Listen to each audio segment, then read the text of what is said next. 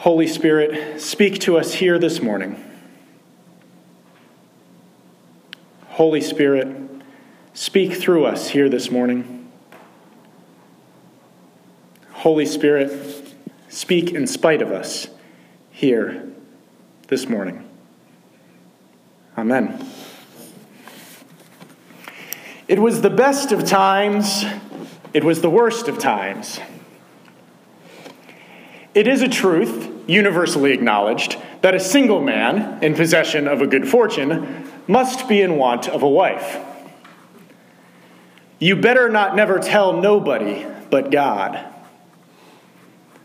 The first line of a story matters. The beginning of a story, its first words or images, aren't just tools to draw the audience in, to encourage further reading or listening or watching. The beginning of a story sets the stage. It gives us a hint, a window into how the story will be told. The beginning of a story invites us in, but it also gives us a guide to how we are to continue encountering the story that is about to be told. This next statement will probably reveal my nerdy proclivities, but if you want a really good example of how the first words of a story affect our understanding of the kind of thing we're about to experience, look no further than the difference between Star Wars and Star Trek. A long time ago in a galaxy far, far away, followed by strident trumpets, sounds a whole lot like Once Upon a Time. It sets us up for exactly what Star Wars is. It's a fairy tale in space.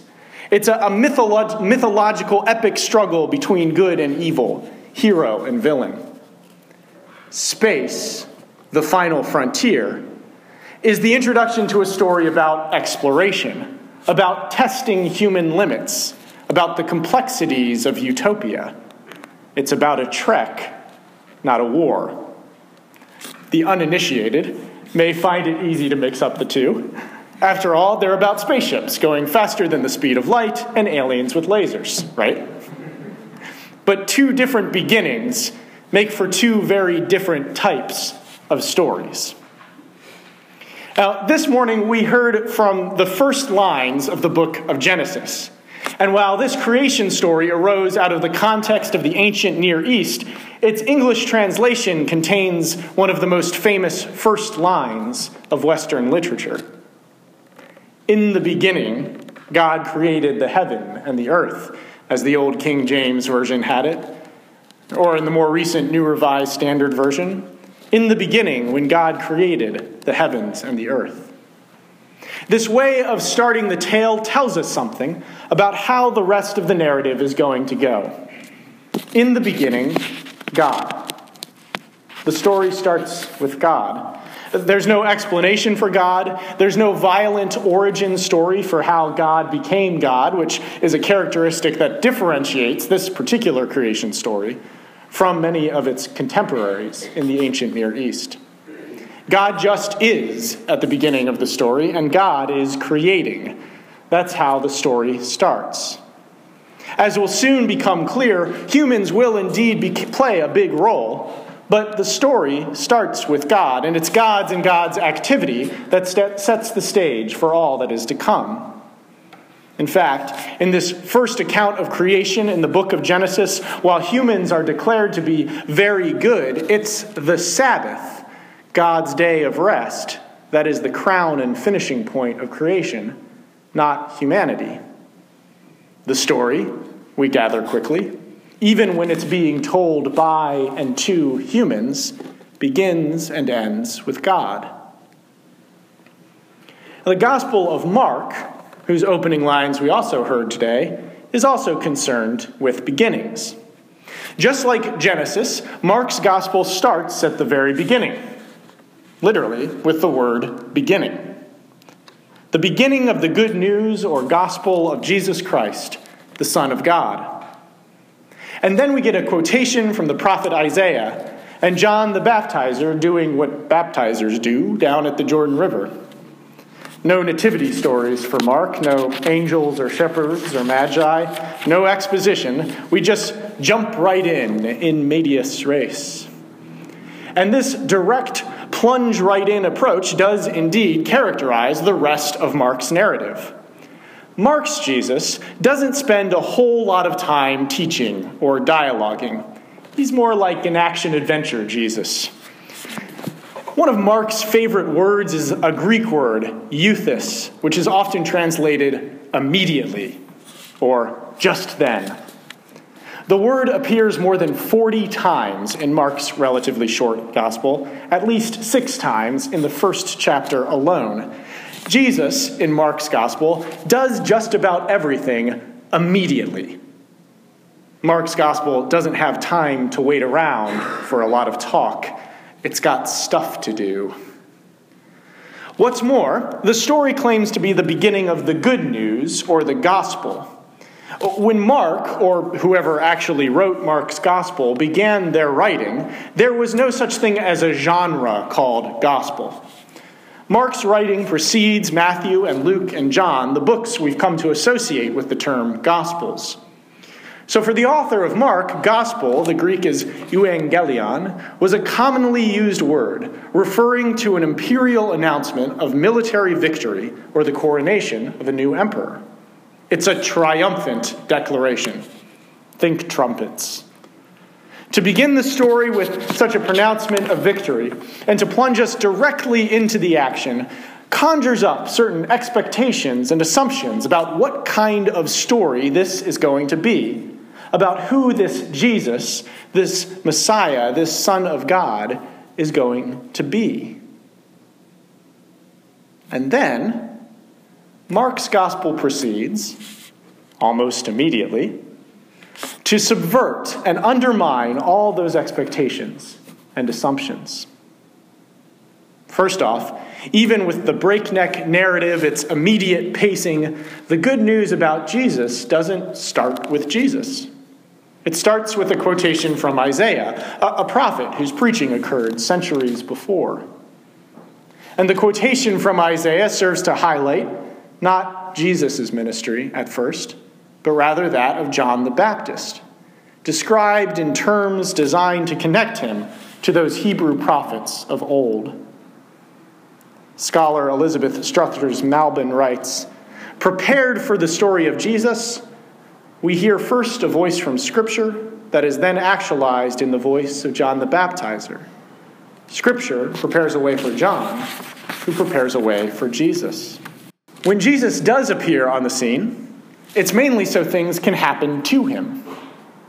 He's the passive recipient of the action for most of the beginning of the good news about him. He gets baptized. A spirit descends on him. God calls him beloved. And then, after the text we heard this morning, he's driven out into the wilderness to be tempted, where angels take care of him. It isn't until John the Baptist is arrested that Jesus actually does anything in a story which is supposedly a triumphal declaration about Jesus. In fact, the good news about Jesus starts to read a whole lot like bad news. There's suffering and confusion. Those closest to Jesus can't seem to get their act together. Jesus is betrayed and executed. Sorry, spoiler alert. Jesus is betrayed and executed, and it's only one of his executioners who finally seems to understand who he is. And then, rather infamously, Mark's gospel abruptly ends with an empty tomb and no real explanations for what's happened.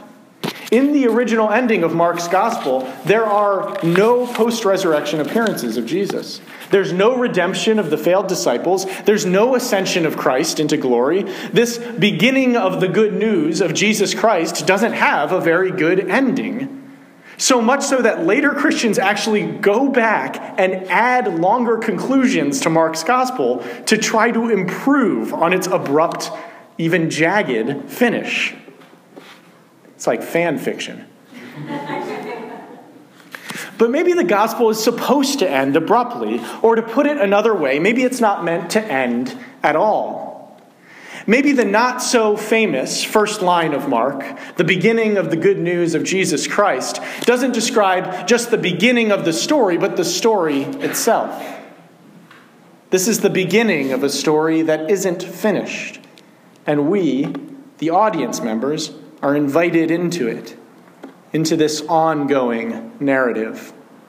We hear the beginning of the good news, and we are led to wonder what our role is in this good news that has not been neatly tied up yet. It turns out that the immediately of Mark's story, the Jesus on the move narrative, is not really about what Jesus gets done, what Jesus finishes at all. Jesus doesn't actually achieve much in Mark's gospel. Instead, the story is about who Jesus is. And who Jesus is, according to these first few verses, isn't based at all on what Jesus does, but rather on how God perceives Jesus. "You are my child, the beloved one," says God. "With you I am well pleased." Right at the beginning of this good news about Jesus, we learn that the story isn't about what Jesus gets done, but about who Jesus is, which makes us wonder who we are, which turns our ears to listen to the voice of God saying to us, as to Jesus, "You are my beloved child, and with you I am well pleased." The texts that we heard this morning are associated with baptism. Perhaps like me, you were baptized as an infant prior to any cognitive memory of any such event, or perhaps not. But however you were or weren't baptized, participating in a community of faith means being invited and incorporated into something that vastly precedes our cognitive memory. Our story of faith, of doubt, of life doesn't start with us. It starts with something that comes before us. Like this congregation celebrating its 100th year, and the countless families of faith that came before that, and Jesus before that, and John the Baptist before that, and the prophet Isaiah before that, and before all of them, in the beginning, God. It doesn't start with us. It certainly doesn't start with what we're able to get done. It didn't even start like that for Jesus, who was baptized and declared a beloved child of God before he did anything, before he healed a single person, or preached a single sermon, or invited a single disciple to follow him. The story started before that. I remember this truth, that the story of faith and the creative word of God vastly precedes us and our beliefs and our stories, every time I hear the term pre-existing condition bandied about in our public discourse about healthcare in this country. See, in 2011, I was diagnosed with bipolar disorder after a series of hospitalizations. With that diagnosis came help and treatment, but also a new label, pre-existing condition. And that label has at times made it impossible for me to receive coverage for the treatment I need to stay healthy and whole. And I'm of the opinion, perhaps somewhat biased, that believing that an illness or a disability can be considered a pre-existing condition is not only a societal injustice, but is in fact heresy. Our scriptural narratives tell us, at least those of us who identify as Christian, what conditions are considered pre-existing.